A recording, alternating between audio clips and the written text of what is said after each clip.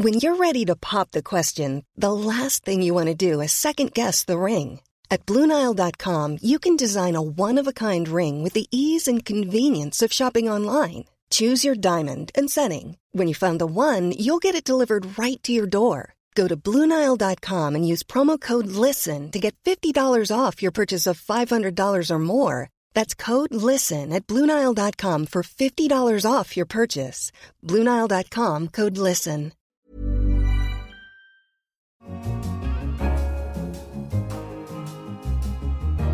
Hello, I'm Simon Long, the finance editor of The Economist, and this is Money Talks.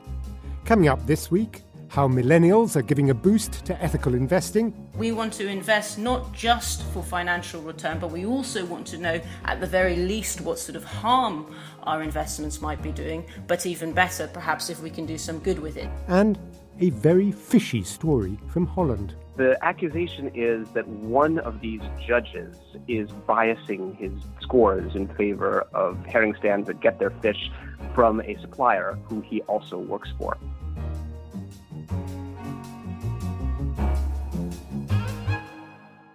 But first, there are signs that the normally predatory Rupert Murdoch and his media empire might be in retreat.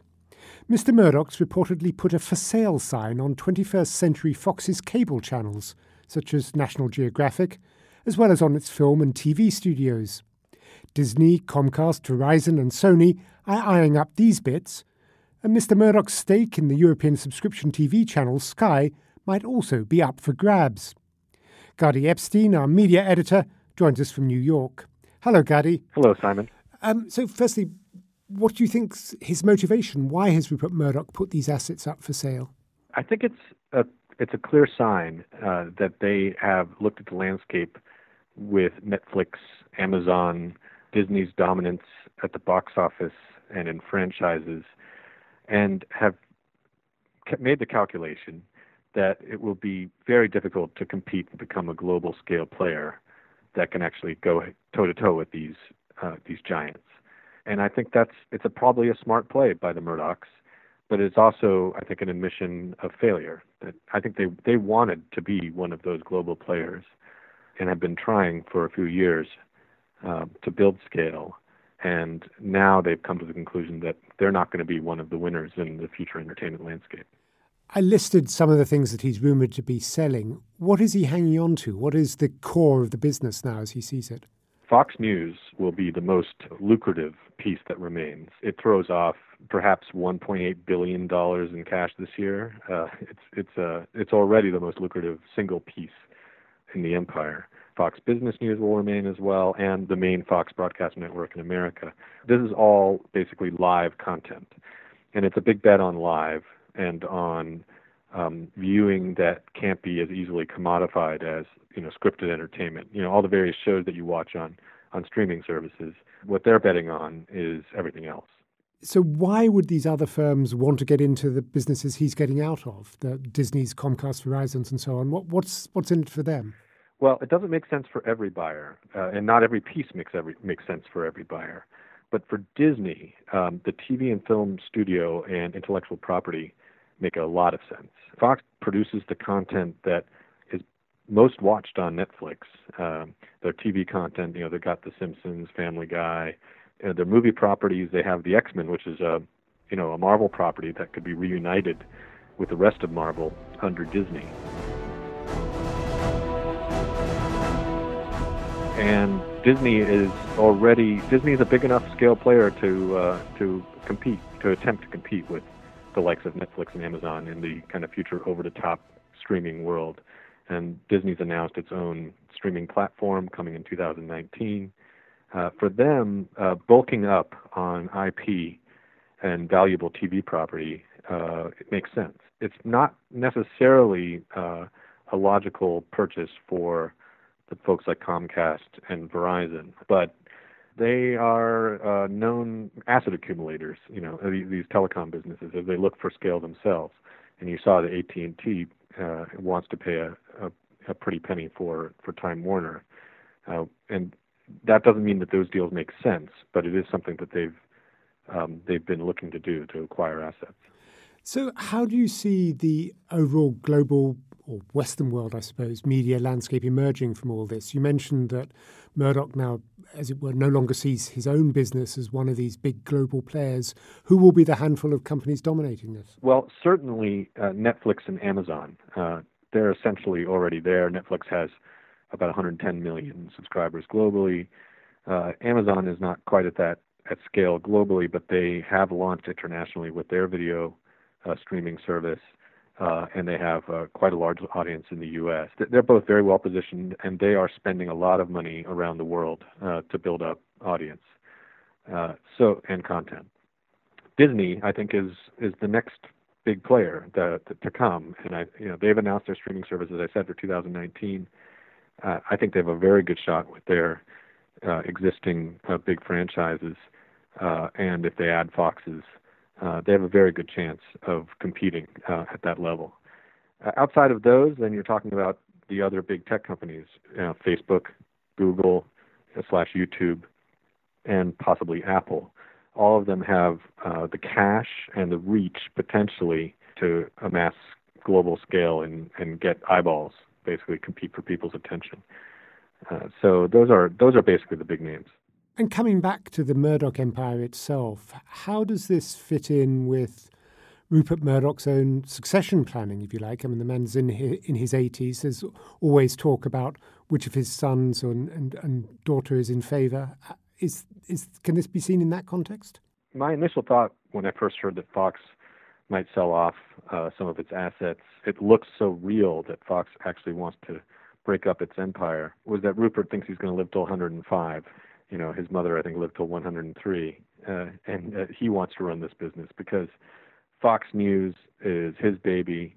The cable networks and the whole kind of global scale play for the entertainment business was something that James Murdoch was supposed to be in charge of. Rupert is a newspaper guy. He still has News Corp.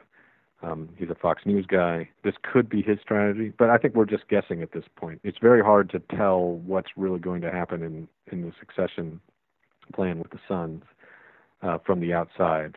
You have people briefing, I think, from all sides of the family. I've heard from someone yesterday saying, this is all James's idea. I think we can't really put much stock in the gossip quite yet. But we do know that I think Rupert has a major voice in this, and I don't think that's surprising. Gadi Epstein, thank you very much for joining us from New York. Thank you. Well, what are your views on the potential sale of parts of 21st Century Fox and the consolidation taking place in the media industry? Please get in touch via Twitter at Economist Radio or email us at radio@economist.com.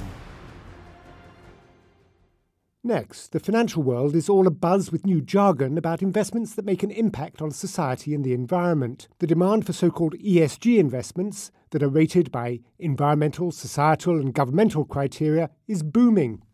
One factor driving this is generational change. To talk about all this, I'm joined by Sasha Nauta, our finance correspondent.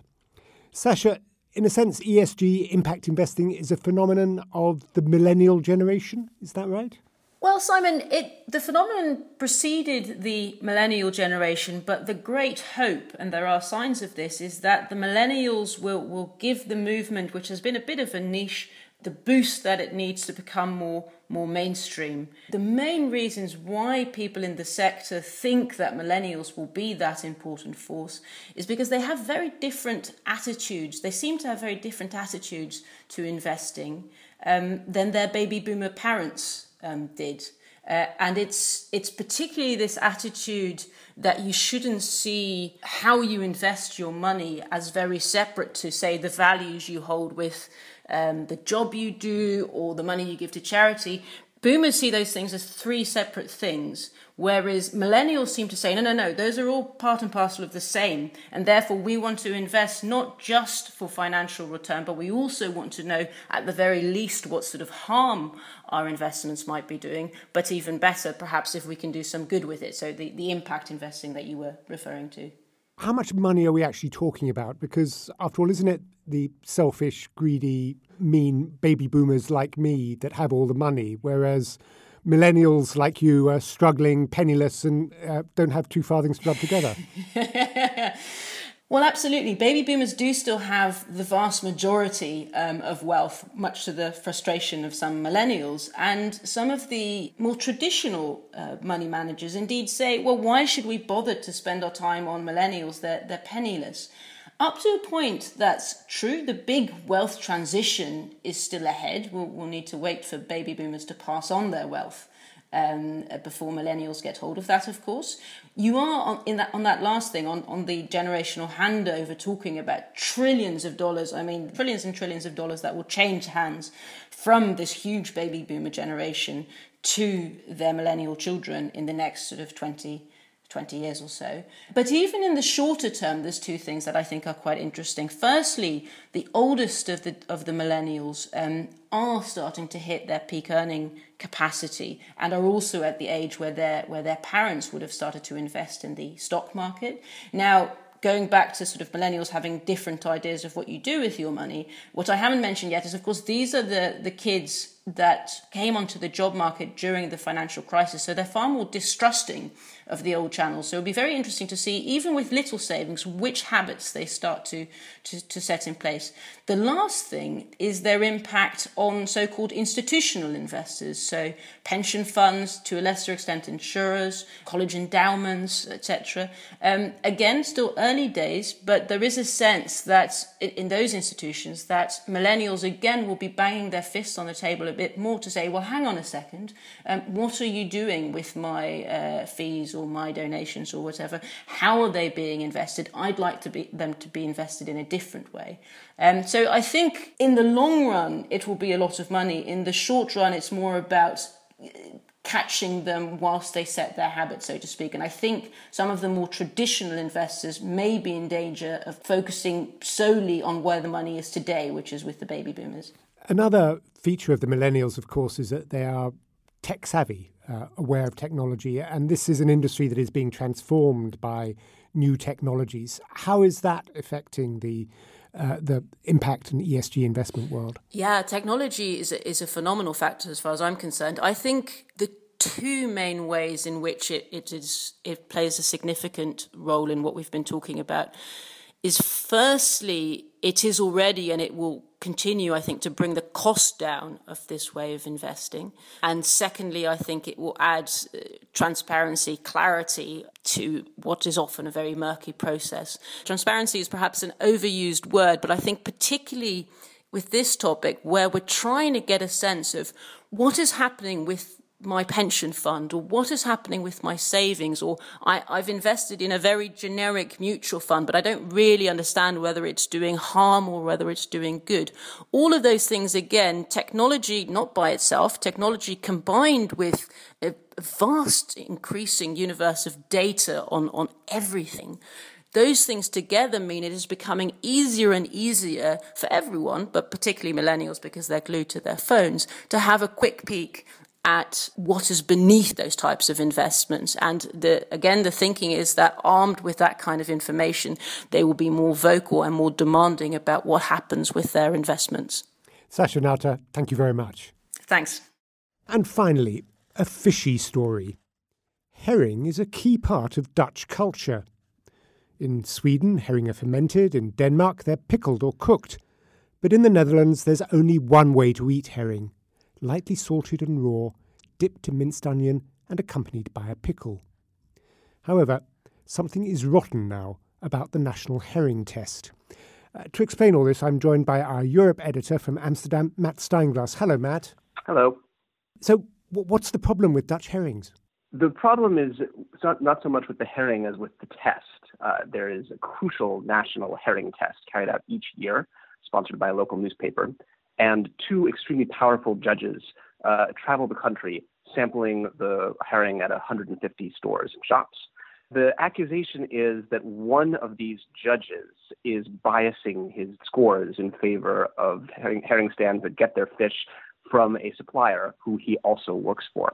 How influential are these gradings? I mean, I, like you, have Dutch connections and spend quite a lot of time there. And I must admit, I've never noticed this. When I buy herring from a street stall, I'm not aware of what grade it is. That's probably because you and I are outsiders. But to actual Dutch people, they watch these ratings fairly closely. And particularly the top 10 each year seem to be rather influential. The Economist who has taken a look at the numbers is a guy named Ben Vollard. And he was initially moved to take a closer look at the ratings because his local fishmonger, who he says is quite respected in the neighborhood, got a 0, which he found completely unjustified, and was very upset by it.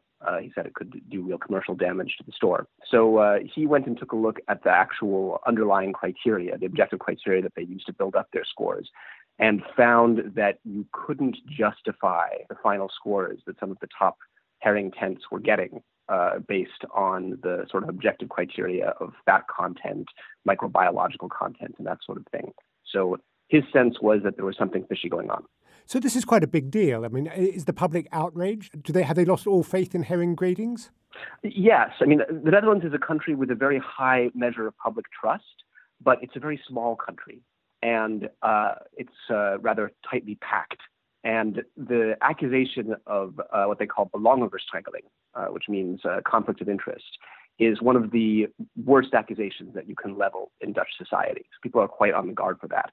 And this accusation that there's something wrong with the objectivity of the ratings that the herring tents are getting, it's put a sort of a rotten smell over the whole business, basically. And are there moves to change the system or to reform it, or are herrings going to suffer this ignominy forever? The newspaper that carries out the test is protesting that everything is perfectly clean and that there are legitimate explanations for why some stores are getting higher ratings and others not. But it seems impossible that they can go ahead without changing things to some extent because their reputation for impartiality has been completely gutted. So I imagine they're going to have to do something about it for next year. Despite your guttedness, Matt, thank you very much for explaining it all to us. Matt Steinglass, thank you very much. No trouble. That's all for this episode of Money Talks. To read more about everything discussed in the show, pick up the forthcoming issue of The Economist or visit our website at economist.com. And please take a moment to rate us on iTunes. I'm Simon Long. In London, this is The Economist.